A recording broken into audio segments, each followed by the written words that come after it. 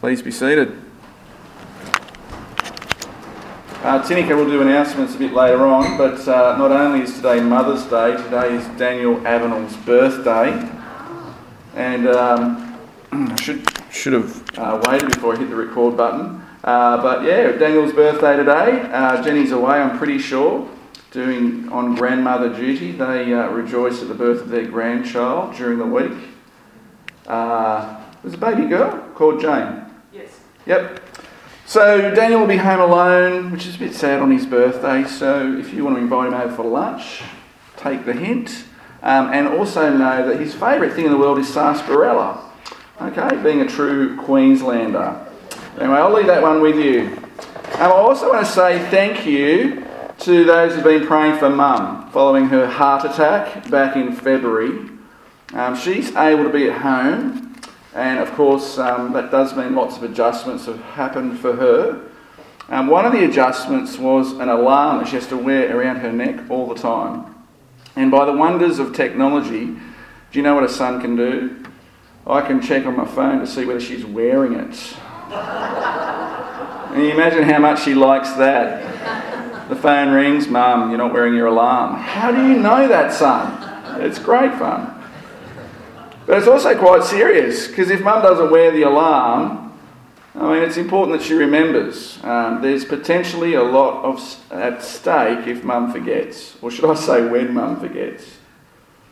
We all have stories about remembering, don't we? When I was a child, all 7 of us, we would walk to the bus stop and we'd arrive, and then Dad would ask the fateful question of Mum, "Did you turn the iron off, Anne?" And of course we'd all look at Mum in sheer terror, and of course she would reply, yes, I did turn the iron off. Except that one time. When the house burned down. No, that's not true at all, I'm only joking. But we did have to trudge back home, nearly a kilometre back up the hill just to check. And you only do it once, won't you?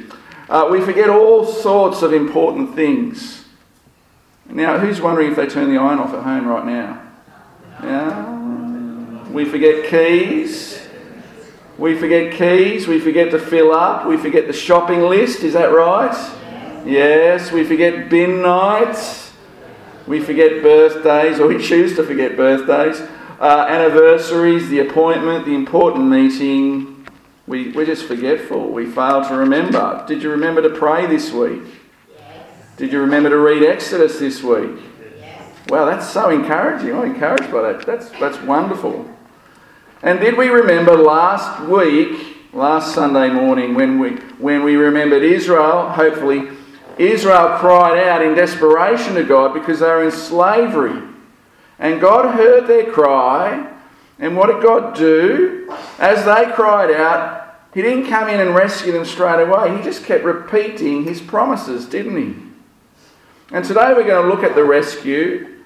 And when God makes this rescue, He's going to make sure it is one to be remembered. The Bible reading we heard, it's just the TV guide, really. It's a preview of what comes in the next 4 or 5 chapters. We're going to chew off 10 this morning. Isn't that great? That's wonderful. But firstly, to the plagues. So the snake eating the snakes, it's a preview of what's to come. Chapter 7, verse 14. Bible's open, that'll be really helpful because we're going to move really quickly through Exodus. The Lord says to Moses, Pharaoh's heart is unyielding. He refuses to let the people go. Go to Pharaoh in the morning. As he goes out to the river, confront him on the bank of the Nile, and take in your hand the staff that was changed into a snake, and then say to him, the Lord, the God of the Hebrews, has sent me to say to you, let my people go, so that they may worship me in the wilderness. But until now you have not listened. This is what the Lord says. By this you will know that I am the Lord. With the staff that is in my hand I will strike the water of the Nile, and it will be changed into blood. The fish in the Nile will die, and the river will stink, and the Egyptians will not be able to drink its water. A stinky river, we know it too much. A plague is an act of judgment by God on Pharaoh for his refusal to listen to God. And some believe that he goes for the Nile first because they worshipped the Nile. They treated the river like it was a god. In this plague, God turns the Nile River into blood. Notice nobody seems to be hurt. It seems like a temporary inconvenience. Fish die, the river stinks, they have to dig for water. Verse 22, but the Egyptians did the same things by their secret arts. And Pharaoh's heart became hard. He would not listen to Moses and Aaron, just as the Lord had said. Go figure. How that happens is beyond me. I have no idea. The Egyptians mimic, and Pharaoh doesn't care too much. It's a bit like the snakes, isn't it? Plague number 2, chapter 8, is the frogs. 7 days later, and again verse 7, the magicians are able to copy copy Aaron, because more frogs is exactly what Egypt needs right now, isn't it? Can you imagine that? All the frogs, and then the magicians go, we can do that, bing! And they're like, oh, what were you thinking? We don't need more frogs, it's crazy. Notice how early Pharaoh's response is as he relents, as he cries out to God in verse 8. I find that striking. The second plague, and he's conceding something. He's conceding to the power of God. Of course, no sooner do the frogs disappear in verse 15, as the frogs disappear, Pharaoh's conviction disappears. He changes his mind. Plague number 3. See, we're moving quick. The plague of the gnats, whatever they are, little tiny insects, go with that. Maybe they're fleas, who knows. Verse 16, chapter 8. Then the Lord said to Moses, tell Aaron, stretch out your staff, strike the dust of the ground, and throughout the land of Egypt, the dust will become gnats. They did this, and when Aaron stretched out his hand with the staff and struck the dust of the ground, gnats came on people and animals. Gets you feeling itchy. All the dust throughout the land of Egypt became gnats. But when the magicians tried to produce gnats by their secret arts, they could not. Dun, dun, dun. Since the gnats were on people and animals everywhere, the magicians said to Pharaoh, this is the finger of God. But Pharaoh's heart was hard, and he would not listen, just as the Lord had said, because Pharaoh is supposed to be God, remember? And see the conviction, no tricks but the hand of God. See that these first 3 plagues seem to be broad, they're indiscriminate, and they conclude with the magicians being outdone. God gets the points. God's snake eats their snake, so to speak. And in the next 3 plagues, God sends flies. He sends disease on livestock. Then he sends boils. And as we move into the next 3 plagues, the emphasis seems to shift to a distinction on the Egyptians who are impacted and the Israelites who are not impacted. Such is the finger of God. So if you turn to chapter 8, verse 22... But on that day I will deal differently with the land of Goshen where my people live. No swarms of flies will be there, so that you will know that I, the Lord, am in this land. I will make a distinction between my people and your people. This sign will occur tomorrow. Chapter 9, verse 6, same kind of thing. And the next day the Lord did it. All the livestock, this is the livestock plague. All of the livestock of the Egyptians died, but not one animal belonging to the Israelites died. The boils, chapter 9, verse 11. The magicians could not stand before Moses because of the boils that were on them and on all the Egyptians. And so God is showing his power in a way that is not some natural disaster, because natural disasters are indiscriminate, aren't they? And this isn't some cheap magic trick. This is the hand of God. But Pharaoh still doesn't get it. He still doesn't get it. This would be like, me getting in the boxing ring with Jeff the Hornet Horn. You know him, the boxer? I would not last one round. And even that is an overstatement. I wouldn't even last a minute. I reckon he'd hit me once and then they call the fight off. That's a rule, actually. The umpires would call it no contest. They would say this is a mismatch. It's actually dangerous because that's how people get killed. And they would call it off. And we know how mismatches are nauseating in sport, aren't they? Like, why bother? They won 100-0. It's no spectacle to see. And this supposed contest between God and Pharaoh, we are to see this morning, it is a complete mismatch. It's a complete and utter mismatch. There's God, and then there's everything else a distant second. Now, this is important for us this morning in our society, in our climate. We might feel like, as a Christian, as a follower of Jesus, we're losing ground on all sorts of fronts. Freedom of speech, freedom of religion. We might feel buffeted and discouraged. But when we come to the book of Exodus, we see that God is bigger. God is bigger than all of that. God is bigger than your favourite political party. Or he's bigger than your least favourite political party, I should say. God is bigger than Qantas and Rugby Australia, let the listener understand. God is bigger than the spiritual realm. And he's bigger than the devil. And he's bigger than us. And Pharaoh places himself in direct confrontation with God. And sometimes God's enemies seem to have the upper hand in the conflict. You could read other passages, Isaiah 14 and 28, or Daniel chapter 7 through to Daniel chapter 12. The entire book of Revelation tells us there have been, and there will be many such people, like the pharaohs of this world, that persecute the people of God, and they seem to get away with it. But we need to remember they will not prevail. The God of all the earth has a purpose dominated by blessing and fruitfulness and his abiding presence among his people. No matter what the world throws up, we can be sure of that. And so we don't need to be overwhelmed by the anti-God pharaohs of this age. Stop worrying about it. Pray about it, yeah. Don't be, Our Creator and our Redeemer is for us. Romans 8, nothing can separate us from the love of God. Nothing. Romans 8 says that we are more than conquerors through him who loved us. They're wonderful promises to hold on to. In 2020, our diocese is having a year of evangelism. And there's a word that fills people with fear, isn't it? Not the word diocese, the word evangelism. And we want to honour Christ. And if these chapters are true, then what do we have to fear?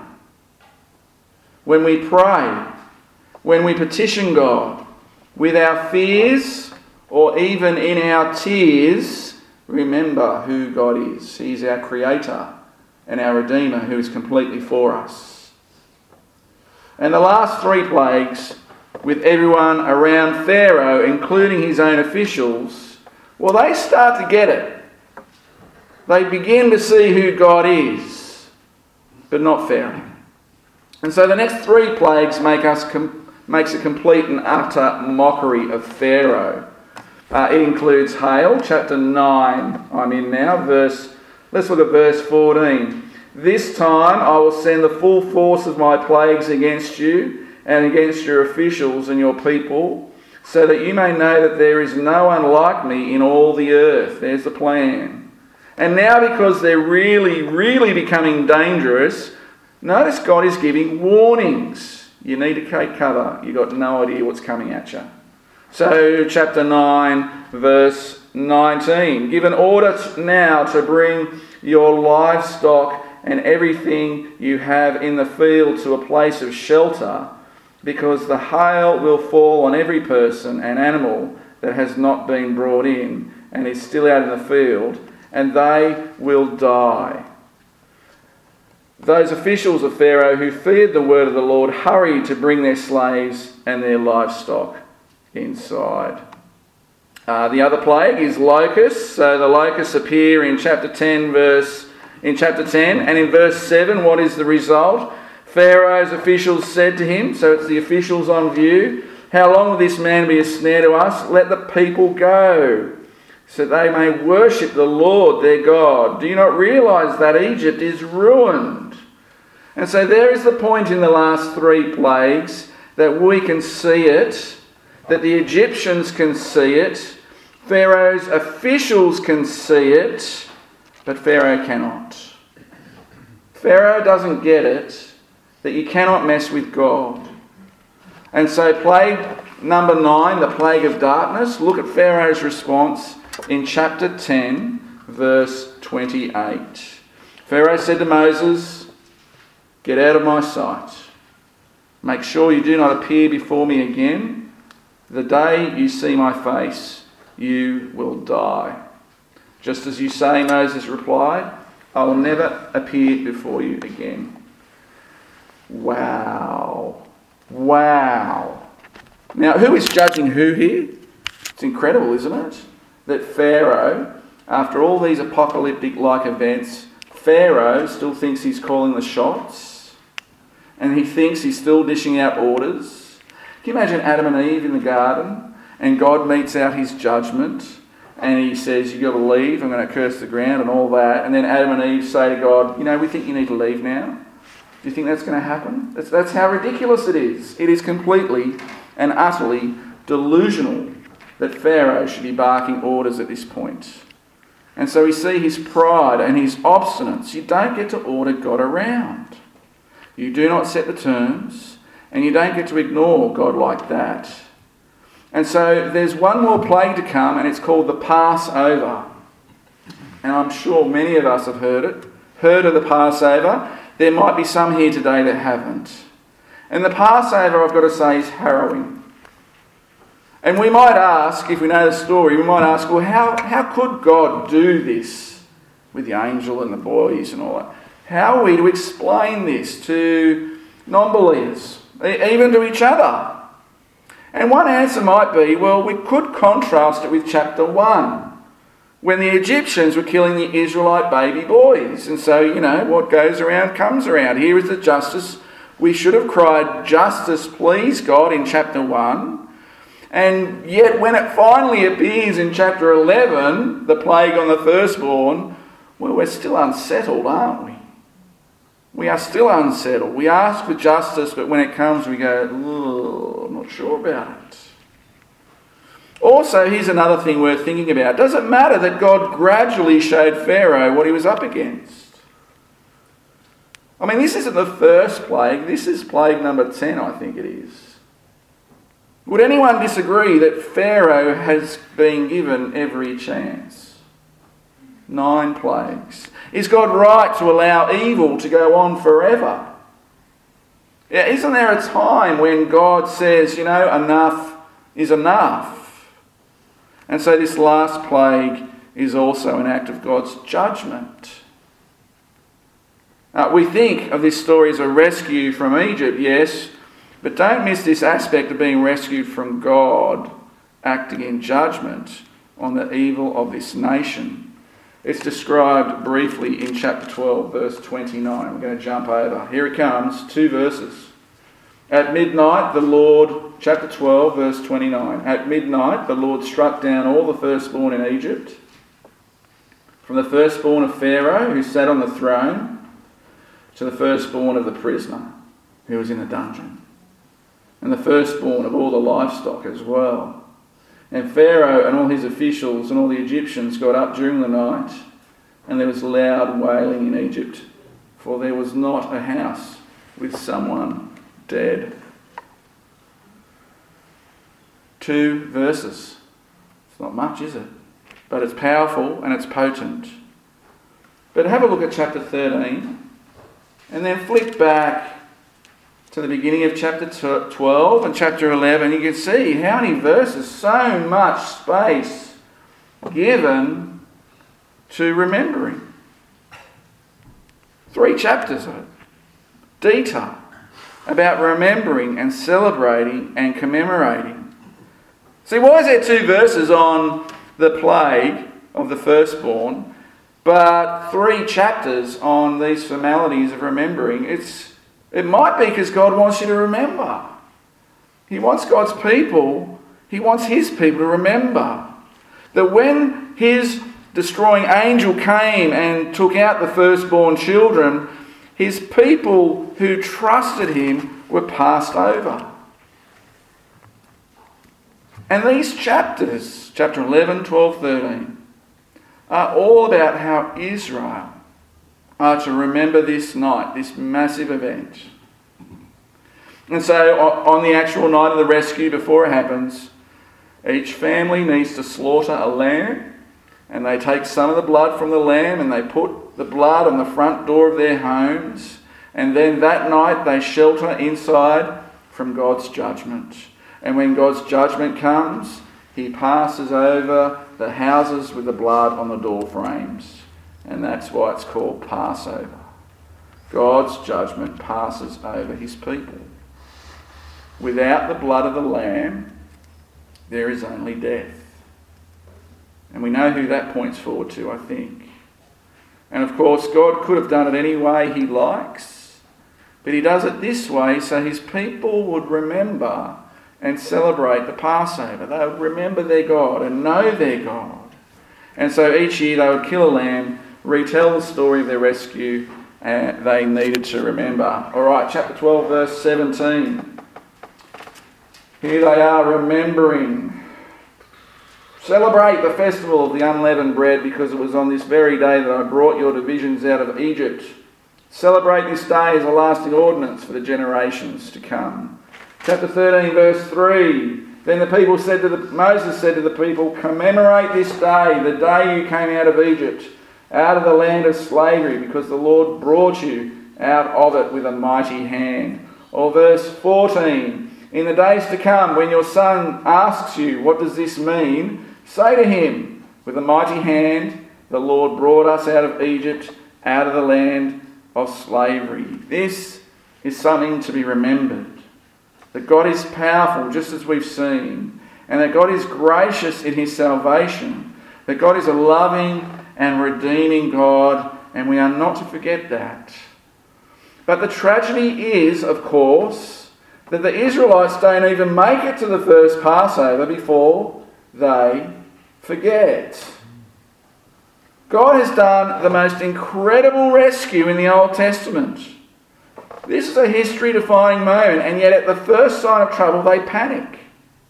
And so in chapter 14, verse 5, Pharaoh changes his mind, he gets his army together, takes off after Israel, and when Israel see Pharaoh coming, how do they respond? How do you think they respond? Verse 10, chapter 14, get a load of it. As Pharaoh approached, the Israelites looked up, and there were the Egyptians marching after them, and they were terrified, and they cried out to the Lord. They said, Moses, was it because there were no graves in Egypt that you brought us to the desert to die? What have you done to us, bringing us out of Egypt? Didn't we say to you in Egypt, leave us alone, let us serve the Egyptians? It would have been better for us to serve the Egyptians than to die in the desert. Wow!